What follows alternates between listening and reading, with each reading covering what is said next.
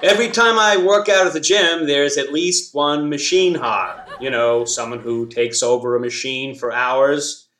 Excuse me, so let me explain how this works. You're supposed to move from machine to machine so that everybody gets a shot.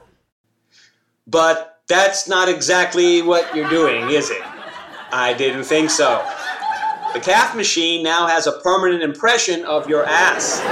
We're going to have to reupholster the thing. Then I'm going to hose it down with bleach, and then I'm going to take it out into the parking lot, pour gasoline on it, and set it on fire. Okay, mad props. You now have the biggest calves on the planet. But have you ever thought of working out something other than your calves?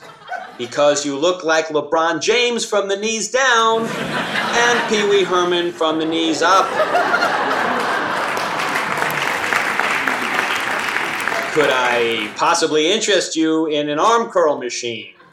And did you know you have a neck a number 2 pencil would die for? Excuse me, do you have a place you call home? Car to sleep in or something? Lean-to? A porta potty? Can't you just get up and take a steroid break or something? You haven't peed in days, or at least I think you haven't. And could you please take off those fucking headphones and look at me? You're not even working out. Do you think maybe you could pig out on that Papa John's pizza on the bench press machine? It's currently unoccupied.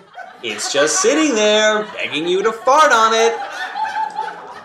Hello? You need to stop watching Cardi B videos and get up.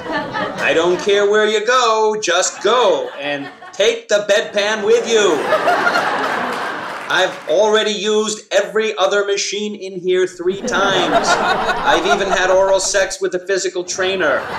Please, sir, there is nothing in here left for me to do. Tell you what, I'm gonna leave and come back tomorrow. And if you're still here on that machine, I'm going to take a giant shit on your head.